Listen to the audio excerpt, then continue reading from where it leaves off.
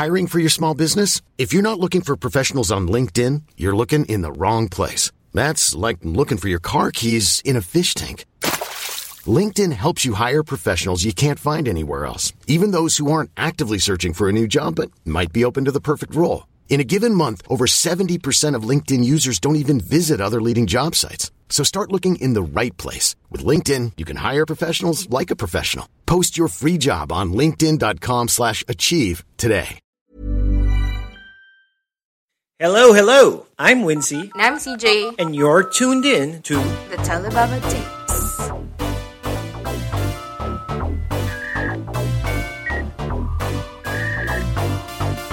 Telebaba Tapes.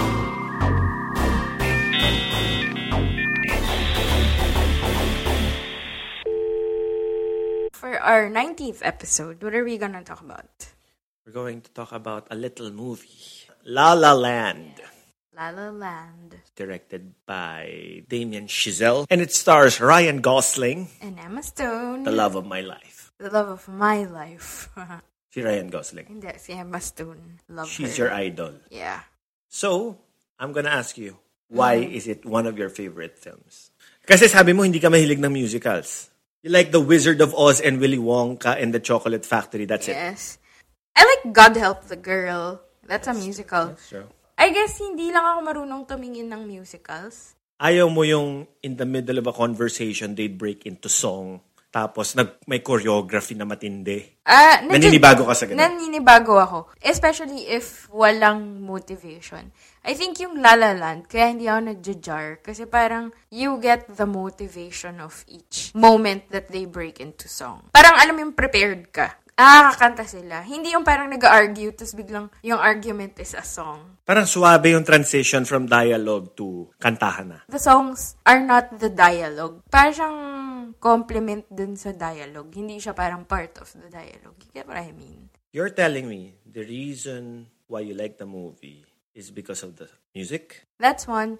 If I can summarize it into like 3 points, the top 3 reasons why I love La La Land is, one, it's very intimate. Parang it's a small movie. It's a small movie. You know me, I'm not a fan of like the epic movies. Hindi talaga ako. Not even Avengers Endgame. Well, that's one exception, I guess. Kasi parang ang daming investment na nun eh. Parang ano lang siya, no? Kasing liit lang siya ng Before Sunrise. Following 2 people in a city. Yeah. Next, connected dun sa small siya eh. It's simple. Madaming symbolisms and madaming Easter eggs. Pero, everything's pretty simple. Pero, ang masaya sa kanya, every time you rewatch it, parang you discover something new. And yun nga, like what I said, the third one, I super love the songs. Connected to the songs, I love the theme. Yun, ikaw. Top 3 reasons why I love, not like, love. Love Land. Uh-huh. Number 1, I love movies that are a love letter to LA. Like Ed Wood by Tim Burton, LA Confidential by Curtis Hanson, Who Framed Roger Rabbit.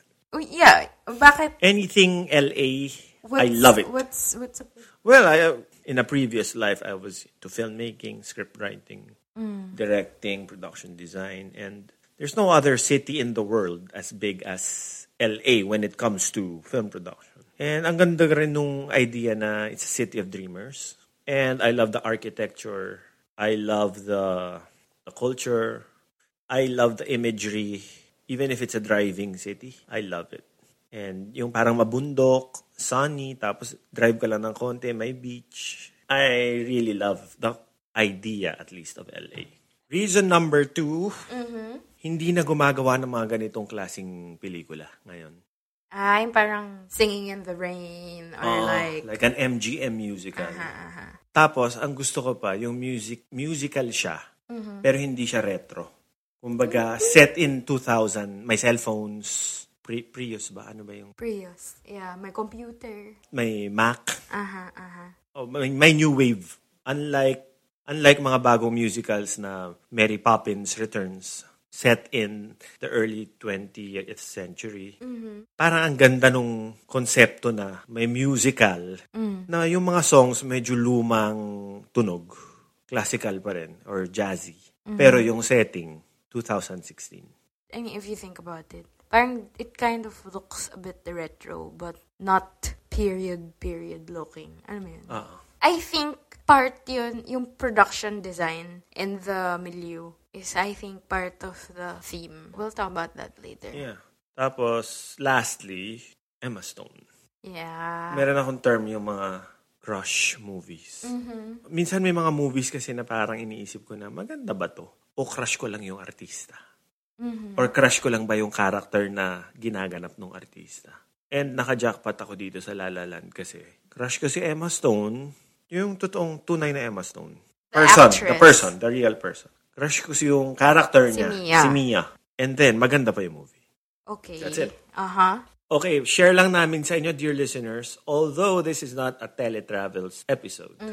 Noong October 2018, we were fortunate enough to have been to Los Angeles. Yes. And yung cousin ko was kind enough, despite the busy schedule, to drive us around the city and show us the movie locations of La La Land. Yes. So the first stop that we did was the Griffith Observatory. Of course. So beautiful. So beautiful. Sayang lang, hindi kami pumunta ron ng gabi. Just like Mia and Sebastian. Well, we tried. Pero ang hirap ng parking. Traffic. Literal, like everyone's flocking to Griffith Observatory, I think. And we actually saw the big telescope where they danced Mia and Sebastian's theme.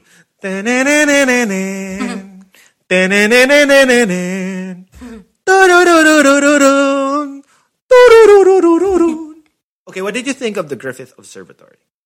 Ganda niya. It's Art Deco? It's an immense piece of Art Deco architecture. And may pagka sci-fi, pero retro. Nakakatuwa how it can be retro and sci-fi at the same time. Especially the one with ano yung electron thing? Yung parang crystal ball na may electricity. Yeah, that was magical. The Van der Graaf generator. Ayun. I love that part. And nakyutan ako dun sa mga staff. Yeah. Mga nerds. Yeah. And they memorize, they know the names of the stars. So well. And good service. Yeah. Tapos, yung kwento sa atin ng pinsan ko, it became sort of a lover's lane na.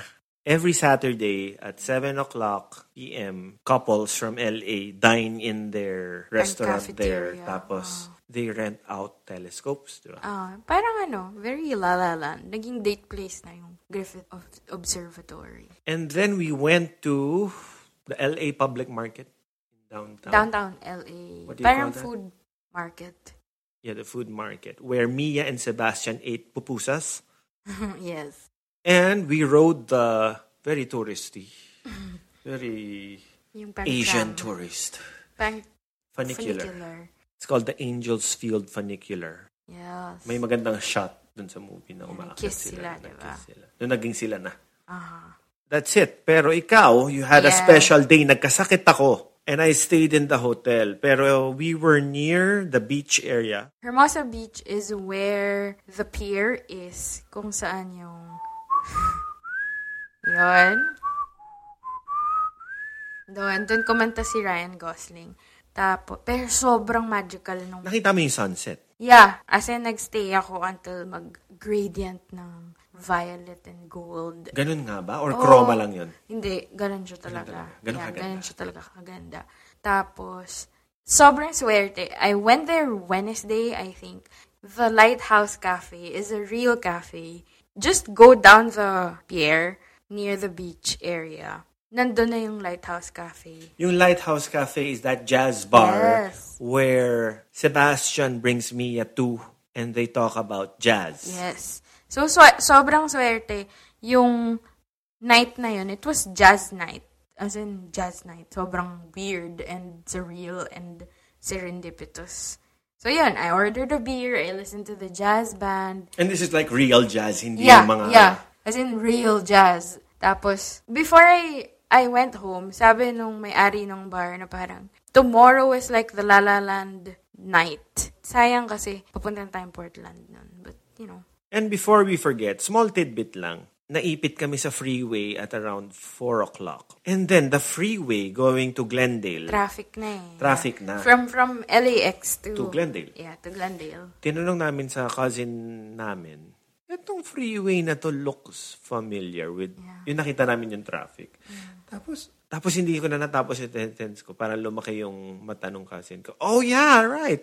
This is where they shot the sequence from Another Day in the Sun. Another Day in the Sun. Yes. Bam bam bam bam baram bam bam bam bam bam bam. They had to close yata 3 days.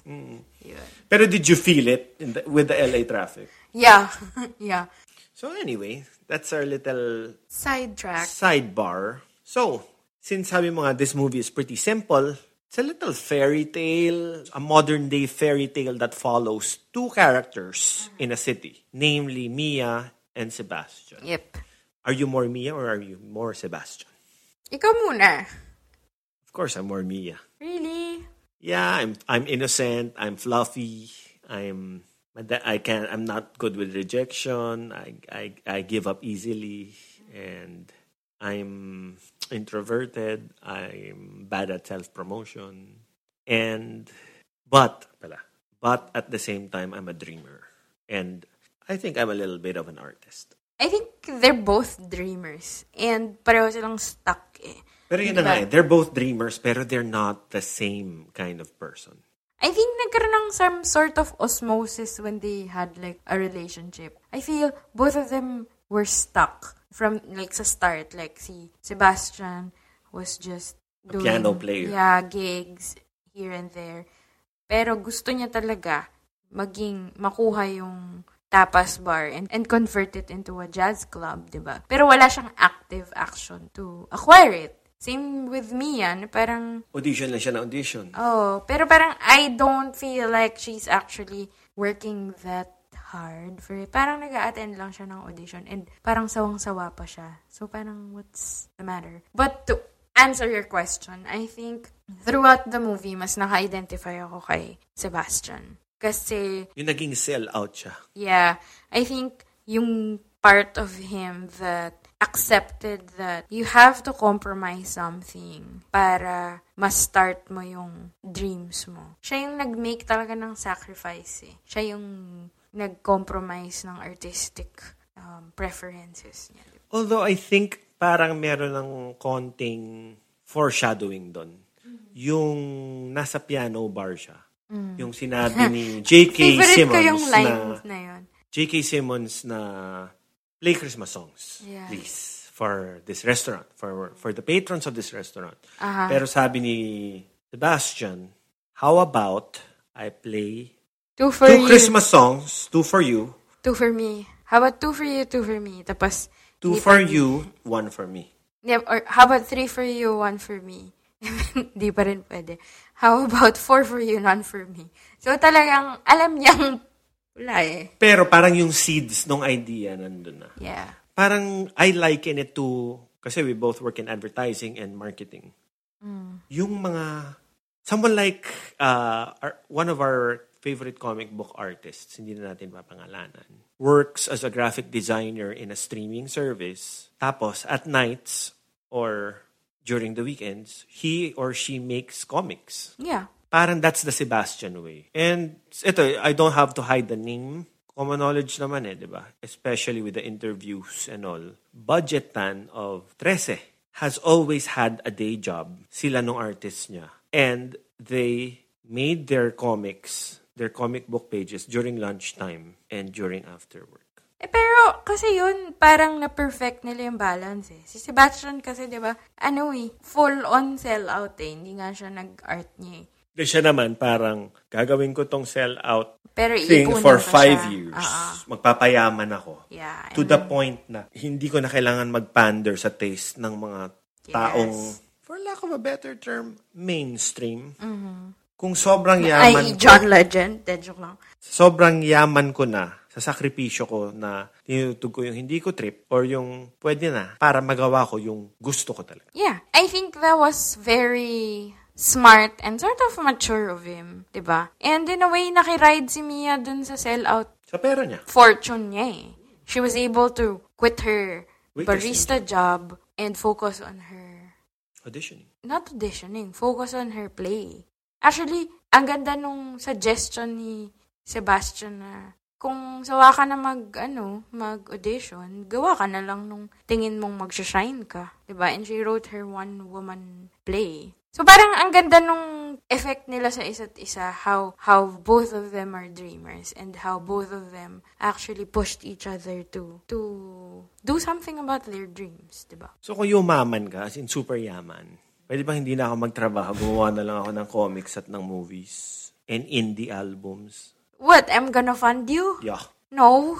You'll be my Kickstarter. No, you have to fund your own art. You have to fund your Pero own si art. Sebastian funded Mia's one-act play. Hindi in-establish yun, but it seemed like it. Yeah. Siguro mga 2 months walang trabaho si nun. Oh, Mia, paano siya kumain? Ang mahal-mahal rin ng apartment rent sa sa LA. LA. Yeah. I don't know.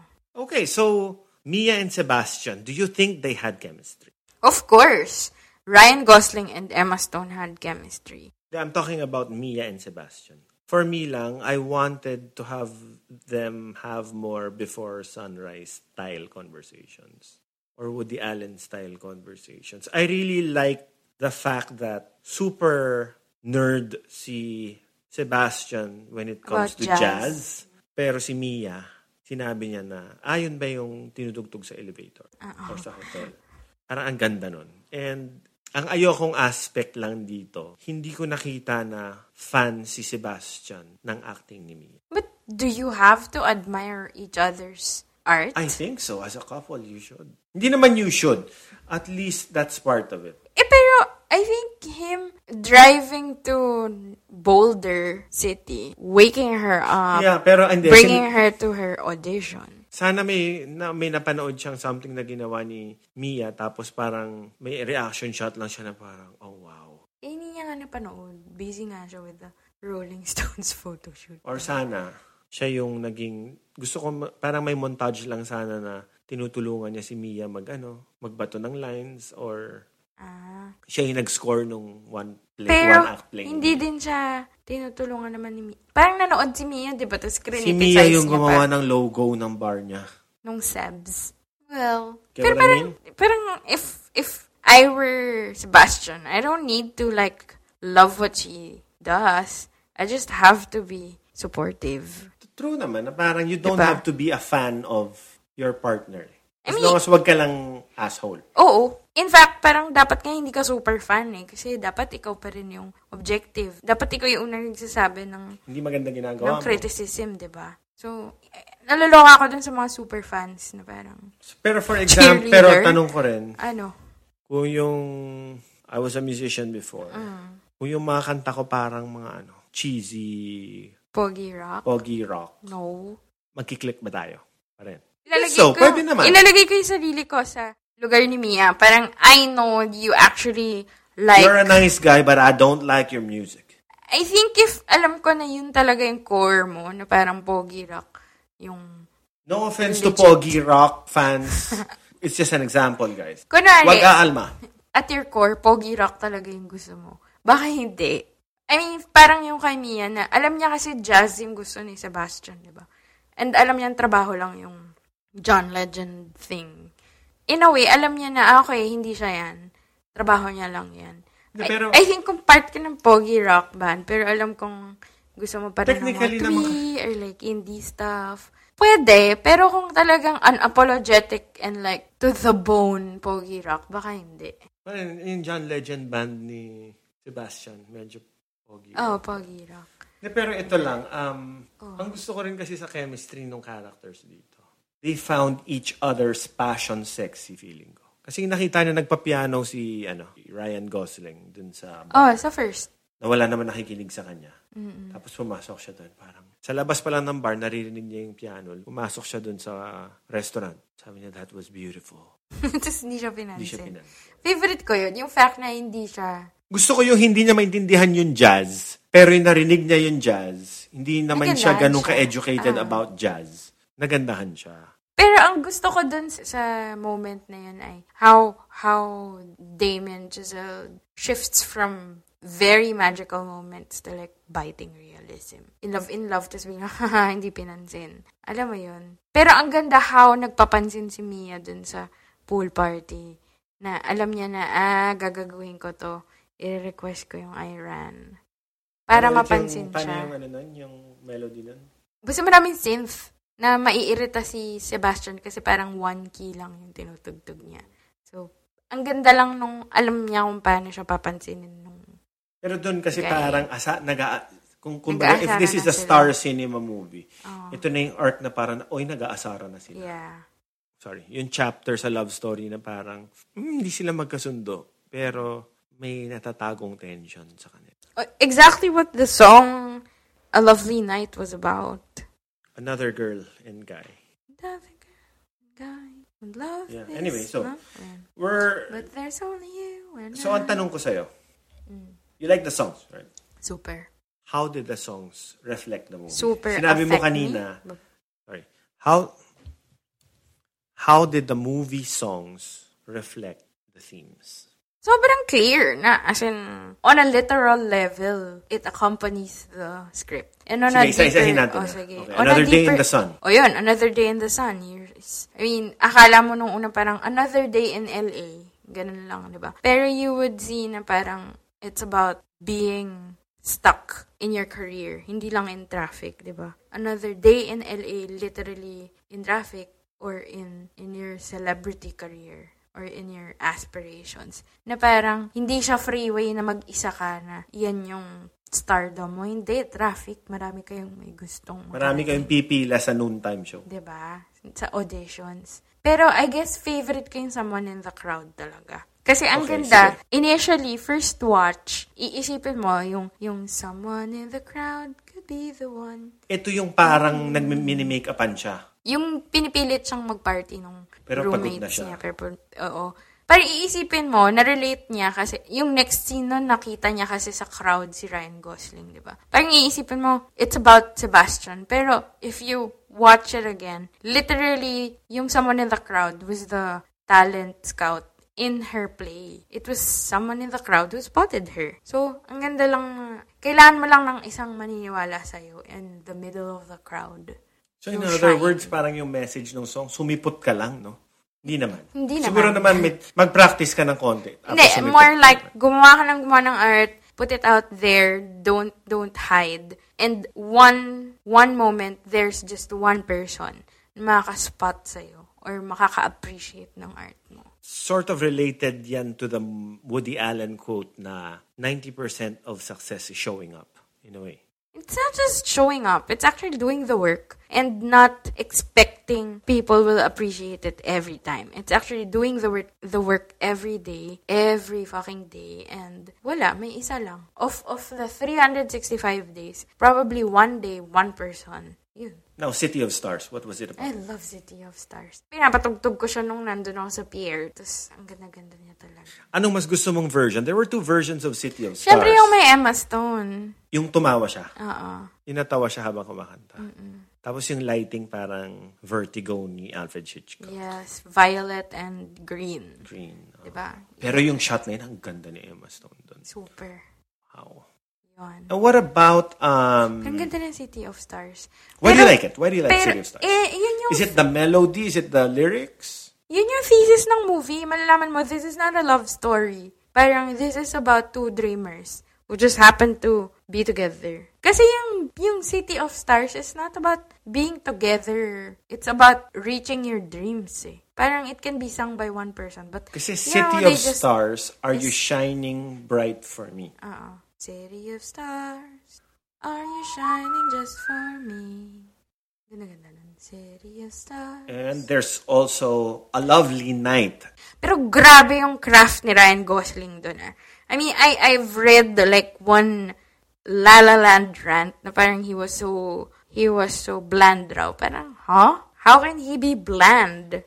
Nagulat ako yung nakaupo siya sa bench. Tapos tumalon siya, paatras. Tapos nakatayo na siya dun sa upuan. Parang delikado ng konti. Oo, parang Is that bland? No, that is like fucking hard work. Tsaka gusto ko rin yung nagtanggal ng sapato si Emma Stone. Tapos yung ginano niya yung buhangin sa paa niya. Sobrang rehearsed, pero sobrang quirky din ng mga moments. Ayun, ang ganda lahat ng songs eh. Even tapos yung last song, what's it called? The Water Was Freezing. Water was freezing. Na, na, na, na, na, na. Fool's Dream. Fool's Dream. May sing, here's to the heart. Basically, that's the last song. Ache. Here's to the mess we made. Okay. Yun. Sobrang ganda nun. As in, every time I play it, parang I stop myself from tearing up. Sobrang ganda talaga nun. Saan ka mas naiyak? Sa City of Stars or those... Sa Fool's Dream. Fool's Dream. Yeah. It's almost like a Walt Disney song. It's like a... Hindi siya Walt Disney song. It sounds hopeful, it sounds bright, diba? Pero hindi eh. It's about the reality of dreaming eh. Pero parang, yun yung kakantahin mo pag mag-give up ka na eh. Pero 100 years from now, what song from this list, yung parang magiging Somewhere Over the Rainbow or Pure Imagination? City of Stars. I think so. Diba? Parang City of Stars, yung classical. Hindi, tsaka kasi yun yung duet eh. That kind of encapsulates the movie. Okay, so the biggest theme Siyempre, is love versus dreams. Yeah, love and dreams. Love or. I don't know why it has to be one or the other. Okay, nice. So ito, what do you think should go first? Love or dreams? Meaning, you prioritize. Yep. Ako, dreams. Explain. Okay lang na malungkot ka pero fulfilled ka. Oo. Kasi, di ba, Kesa, may jowa ka pero ang mediocre mo. Oo. Sorry. Collapse kang tao. I belong to that school of thought, I guess. May naisip nga akong tweet for that. Ano? I now pronounce you has-been and wife. That's fine. Being a has-been? At least you were. You were. At least you once were. Tama. Diba? Kesa naman yung I now pronounce you olats and wife. Diba? Walang kwentang tao. I would rather be with a has-been than someone who Didn't has even never try. been, diba? So, why not? Why? Yun. So, I think, dapat talaga i-prioritize yung dreams. Especially, isa sa lovable trait yun ng isang tao eh. If he is passionate about his dreams. Parang sexy yung mga dreamers, no? Actually, ang mga ambisyoso, yes. Sobrang sexy. I think people should not just dream kasi. One, it's sexy to hear someone's dream. Or it's sexy to get to know someone na very vocal about his dreams. Pero pag wala siya ginagawa, hindi rin sexy yun, diba? It's attractive to see someone working hard to fulfill his dreams. Kumbaga, don't be a dreamer, be a doer. Yeah. Doers over dreamers for you. Yes. Doers are sexier than dreamers. Yeah. I think dapat dalawa, may dream siya, tsaka may ginagawa siya. Kung dream lang siya ng dream, ano yun? Mayabang ang tao. He just lives in his mind. Diba? That's what you call a man-child. Everyone has the right to dream, but hindi lang naman lalaking tinatamad diba? Pero ito, when you were younger, before you got married, did you find simple, non-dreamers, salt-of-the-earth type people? Yung tipong may 9-to-5 job, nanonood ng konting basketball, pero hindi siya excellent. As long as mabait siya. Do I find them okay? Would you date them or would you fall in love with them? I don't know. Gusto mo yung passionate talaga. Yung may apoy, no? Parang, gusto mo yung mga may apoy. Based on my history of the people I dated, parang I haven't dated someone who's A non-dreamer. Yeah. I think, at most, ang nangyayari ay they dream too much. Tapos parang they don't wanna compromise or they get caught up in their dreams. Kaya medyo, okay, not working. Pero ang tricky rin kasi dyan, dreams are subjective eh. Of course. What if yung isang tao, yung dream niya lang talaga is to have a normal life eh. Na yung tipong makabili ng condo, tapos may internet connection, or just the latest iPhone, okay na, fulfilled na ako ron. May ganun. Yeah. Kasi yung tanong mo kanina, someone who does not dream eh. Iba yun Iba yun from someone who dreams of having A simple life. Then that's attractive. Yung fact na, alam mo yun, he or she is passionately standing for that dream. Which if you think about it, intoxicating, di ba? honestly, just a pause. If you think about it, yung dreams ni Sebastian versus kay Mia, Mas down to earth pa nga Yeah. yung si Sebastian doesn't want to be like the Dizzy Gillespie or as big as Frank Sinatra. Yeah. He just Actually, wants to own a bar. Which is very, number one, feasible. Yeah. Number two, I mean, it's hard but reachable. Yeah. And it's not too Actionable. fluffy. Yeah. Hindi niya yung...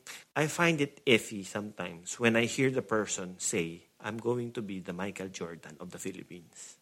Or I'm gonna be the Steve Jobs. Although, hindi naman dream ni Mia maging super-duper star. Gusto lang naman din niya magkaroon ng break di ba?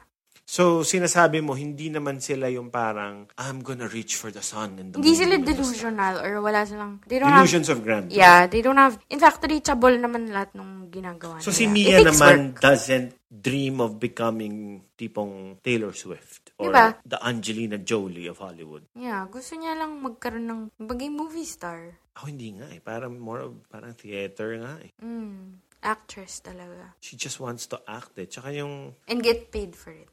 And yung judging, hindi natin nakita yung play niya Pero judging from the dialogue, parang medyo yung klaseng artista siya is medyo avant-garde. Yeah, Hindi siya yung Jennifer Aniston. You know what I mean? Yeah, hindi Hindi siya friends. Hindi siya friends. Para siyang, kung may director na kukuha kay Mia, it's not a sitcom director or a Walt Disney movie director. Ang kukuha sa kanya parang Spike Jonze or David Fincher. Nagets naman. Or a Wes Anderson. Yun. Ikaw, ano yung ipaprioritize mo? I prioritize love. Huh? Oo. Talaga? Why? Love can Malungkot. always wait. Mas masaya ang may nagmamahal sa'yo for who you are kesa proving yourself to the world para mahalin ka. It's not that they're proving. Sometimes kasi it's easy to confuse success with love. Huh? Some people, definition nila ng success ay love. Hindi, ako feeling ko, or ito, sometimes kaya nasisira yung utak ng mga ibang artista after working in the film business for me. Because they confuse fame with love. Alam mo, I don't think sila ngayong nako-confuse. I think that's the challenge for them na parang when people go to them, parang instantly loved sila So, di nila alam kung ano yung real love tsaka yung, alam mo yun, yung fan. Which is also difficult. So, I guess kung nag-ambitious ka, tapos nandun ka pa sa bottom, syempre unahin mo yung ambition mo. Pero kung nandun ka na sa top, syempre gusto mo love. Pero ito, do you think it's hard to be in a relationship with a super ambitious person? No. Sige, go on. Why? Why is it hard? Kasi ang priority niya, yung ambition niya, hindi yung relationship niya. Kailangan ba ikaw yung priority niya? Let's say, maaksidente yung, kunwari, yung lalaki, sobrang ambitious siya sa career niya. To the point na naaksidente yung asawa niya. Hindi siya pumunta. Hindi siya pumunta sa hospital. May mga ganon. Moral, na yun? Moral goals yun You know when to, I think a smart person would know when to drop work or ambition for humanity. Or ako naman, feeling ko ang relationship na mag-work if naiintindihan ng partner mo na ambitious ka. Or ambitious din siya. Yeah. Pero kung may discrepancy, Oo. patay tayo dyan. Yes. Nagtataka nga ako dun sa reaction ni Mia Dun sa, hindi siya, yung late siya sa play. But why? Why do you need him in the audience? Ilang beses kanya na napanood. Oh, why do you need him? This night isn't about him. It is about you. So, bakit mo isasaalang-alang yung performance mo to someone na parang, kailangan nandito siya. Kasi this is the most important moment in my life. Tsaka ako isa pa. Why? Yun yung reklamo ko sa movie. Oh. Kasi I'm handling the marketing of plays in Power Max Center Spotlight, di ba? Like, Himala, isang musical. Hindi lang naman, ang opening night is just the freaking opening night. Walang play na isang beses lang pinaperform. I think yung sa kanya, di ba, parang siya lahat kasi yung nagbayad. So, I think. Yeah, pero, walang second run yun, at least. Lugi siya. Yeah, I don't know. Hindi ganun nung tumatakbo yung business. I guess for ng dramatic purposes. Pero, bakit? Ako kasi parang, if I'm going to perform, the art that I made, binuhos ko yung sarili ko dito, pinaghirapan ko, I will not let anyone affect me from doing well. Tsaka isa pa, ito, don't make art for your loved one. Oo. Make art for strangers. And for yourself. Actually, art is your expression. Coincidental lang na may audience ka. Swerte ka na may audience ka for your art. But you do not demand audience. Tsaka weird talaga yung gagawa ka ng art para sa friends mo, family mo, sa jowa mo. Diba? Parang okay. Hindi. Gagawa ka para sa mga hindi mo kilala. But that's very sentimental of her. And I don't get why it got so dramatic. I guess nagsabay-sabay na parang she failed in that play, wala pa si Sebastian, tapos parang I'm giving up on everything. Parang, alam mo yun, si Sebastian lang yung nabuhusan ng frustration. So parang, what the fuck is her problem? Okay, another theme I'd like to discuss that sort of is the conclusion of the movie. Yeah. Are some couples not meant to be? Yeah. Mia and Sebastian aren't meant to be for you. You know what? Pinanood ko siya ulit. Technically, dreamy kasi yung execution, diba? But in reality, what if nag-divorce si Mia tsaka yung drummer ng That Thing You Do, diba? Na yun yung actor, diba? Yung drummer ng That Thing You Do. Yung napangasawa niya. Technically, pwede sila mag-divorce, pwede sila ulit ni Sebastian. Pero may anak na sila. O tapos, that can happen. I mean, in reality, So, but to answer your question, this is just me wanting them to be together. Alam mo yun? So, nagkakamap ako ng mga plans in my head. But I think some couples are just meant to inspire one another. Parang, alam mo yun, siguro may mga taong makikilala mo, admire mo so much that you want to be a great person when you're around them. But it doesn't necessarily mean you have to be around them every day, forever. Actually, yung breakup ni Mia tsaka ni Sebastian, sobrang situational eh. Diba, hindi naman nila sinabing, I don't love you anymore, or it's so hard to love you. Diba, it's just that, sabi nga ni Mia, I will always love you eh. It's just that parang pinursue nila yung career ng isa't isa. Ang daming pwede kasing, pwede namang nag-LDR, pwede namang naghintay lang. Yung basa ko doon, they'll be better versions of themselves when they're not together rather than when they're together. Talaga? When they're together, mediocre sila. Pero hindi sila nga, when they got together, tsaka nila nirealize yung dreams nila eh. They were super mediocre before they got together. True. I think they wanted to be better persons when they are around each other. Pero hindi rin nila kaya na deprioritized sila. So, parang sila solution. ambitious, pero gusto nila, pinaprioritize din silang dalawa. Solution? Oh. Wag na lang. Ewan ko sa kanila. Pero tama eh. Honestly, yung logic ng movie, it's not real world. Parang fairy tale yung Towards the act 3, parang conceptual na yung very musical na. Hindi na siya yung parang pwede namang magganito, ganyan eh. Hindi na mag-work yung movie kung masyadong logical. Ideas and symbolisms na sila towards Act 3. In a way, parang magic realism na. Yeah. Actually, the whole movie naman is a play on dreams and reality. Dreams, reality. Actually, ang tanong ko kay Damien Chazelle ay, bakit naging binary? Na parang kasi mas magandang binary kaysa gray area. Versus compromise. Oo. Kung compromise, yung parang, hindi, nagkatuluyan sila in the end. Tapos ganito, ganyan. Baduy. Pero technically, pwede namang may compromise. But that's not a it kills heartbreaking the movie, romance. diba? Ang ganda pa naman ng ending yung yung daydream ni Mia, diba? If it ended on a realistic note, the magic would have been gone. Oh, ang ganda pa naman ng last shot na nagtinginan sila. Was the last shot Mia or Sebastian? Mia. Parang last note ng Mia and Sebastian's theme, nag-exit ng bar si Mia, tapos ngumiti siya kay Sebastian. I think then, I just wanna talk about yung dream sequence ni Mia. Yung medley na lahat ng kanta. Alam mo, pinanood ka siya ulit. It's kind of selfish of her. Yung daydream niya, parang ang heartbreaking panoorin na, they weren't together, ganyan, they could have been that. Pero titingnan mo yung vignettes, Sebastian's dream and identity was not in her daydream. Diba sa daydream niya, parang sumama sa kanya sa Paris. doon na lang naging jazz pianist.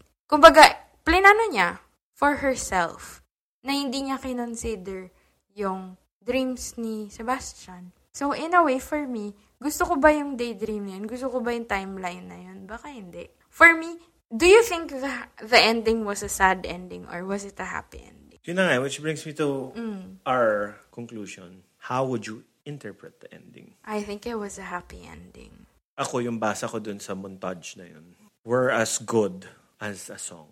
Kumbaga, our love will forever be encapsulated in 3 minutes. In a song. Mas maganda na nag-exist yung pagmamahala natin, yung pag-ibig natin in 3 minutes of a song versus kung in-extend pa natin yan ng mahaba, baka pangit. Nakakaumay na. Mas maganda kung maiksi yung love story natin kaysa nag-asawa tayo, ganyan. Gets mo? Parang maganda na short-lived yung pagsasama nila. Pero pwedeng balikan ni Mia as long as marinig niya yung piano playing ni Sebastian. That's the romance of it, diba? Yeah, it's a romantic movie. It's not a realistic movie. Oh. That is when you look at it as a love story. What else could you look at it as? Story of two dreamers. Then it's a happy ending because they both reach their dreams. Ako kasi mas I saw it more as a love story rather than parang whiplash na I'm gonna be the greatest drummer in the world. Or ano ba yung mga sports movies, di ba? Yeah, We're gonna be champions. For me, kumbaga the love story ended, but the dreams came true. And for me, start of the movie, they both were dreamers. They reached their dreams. And then they become lovers in the end. Hindi, di ba naging lovers in between eh. Tapos pero they alam mo, reached their dreams. Ang basa ko rin, this is a bit deep and slightly pretentious. May kalungkutan ng konti kung nakamit mo na yung panaginip mo. Kunwari, you wanna win a certain award. Tapos kung nandun ka na sa stage getting the trophy. In a way, a small part of you would feel na parang medyo malungkot rin to. Bakit kasi malungkot? natapos yung tapos ka na. Oo, natapos ka. I would liken reaching your dreams to like me going to Hermosa Beach Pier, and seeing the sunset. Na parang may imagine ko, I was like Ryan Gosling in that pier. But naghintay ako. Di ba punta ako rin parang mga after lunch. Tapos naghintay ako until like 4 p.m. for me to see the sunset. And the sunset was like, how many minutes? 10 minutes? 10 minutes siya. And for me, the dream's done. Okay, nagawa ko na siya. What's next? Yun. So parang, it kind of sucks it ended, pero talaga kung 2 hours yung sunset, may enjoy ko ba siya? So I guess yun yung meaning. Ang kaligayahan feeling ko dapat maiksi. Oo. Kasi magiging ordinary siya kung... Tsaka magiging na siya. It will lose its magic. Kaya tama yung hanggang dun sa end note lang na okay, maging masaya na tayo dito. Kasi feeling ko kung nagkaanak nga sila, ganon. Kung ito na lang, I'd put it in another way. Their love is better as a daydream than as reality. Do you like daydream about like your celebrity crushes? Oo naman. Tapos ini-imagine mo kung paano ko naging kami. Kami ni Emma Stone? Oo, ganyan. Oo naman. Di ba when you start... Pero happy thought siya eh. Yeah, but you know what happens to me when I daydream about, kunwari... JGL. JGL. Bigla ako nababag down ng logistics. Na parang, okay. Hindi siya marunong magtagalog. Tapos gusto ko yung trabaho ko dito sa Pilipinas. So, may trabaho ba ako dun sa States kung lilipat ako? Alam mo yung nagiging ganun siya na parang panira. Pero ma-realize na parang, okay, ililimit ko na lang yung daydream ko. Feeling ko kasi, kung pinasukan na ng logistics ang daydream, wala na eh. Kaya nga. Wag na. Oo. Pero yun, kaya, for me, the movie had a happy ending. Because they reached their dreams. And it's kind of unfair to make it seem na when you reach your dreams, and you're not with the person you quote and unquote love, it's sad. Parang bakit mo discount yung hard work ni Mia for 5 years acting in Paris, her hard work for it, and Sebastian's hard work to have the bar. Diba? It's everything they dreamed of. But natin siya i-cheapen with like what if or like a bittersweet thing. So for me, I choose to see it like a happy ending. Kasi wow, she's a well-known actress and he has his jazz bar. Ikaw? Yeah, I agree completely. Akala ko ba love yung priority I think mo? it was a bittersweet ending and I loved it that way. Pero nasasaktan pa din ako pag pinapanood ko yan. Ayokong gusto ko yung maiiyak ka sa ending, hindi ka matutuwa na, nagkatuluyan sila. Ang ganda ng feeling na, fuck. Ang sarap nung kirot sa ending. Diba? So that's it, dear listeners. O kayo, dreams or Dreams love? ba or love? Love. Dreams. Love. Dreams. So, thank you for listening. It was another fun episode. Yeah, I hope you enjoyed as much as we did. Bye. Bye.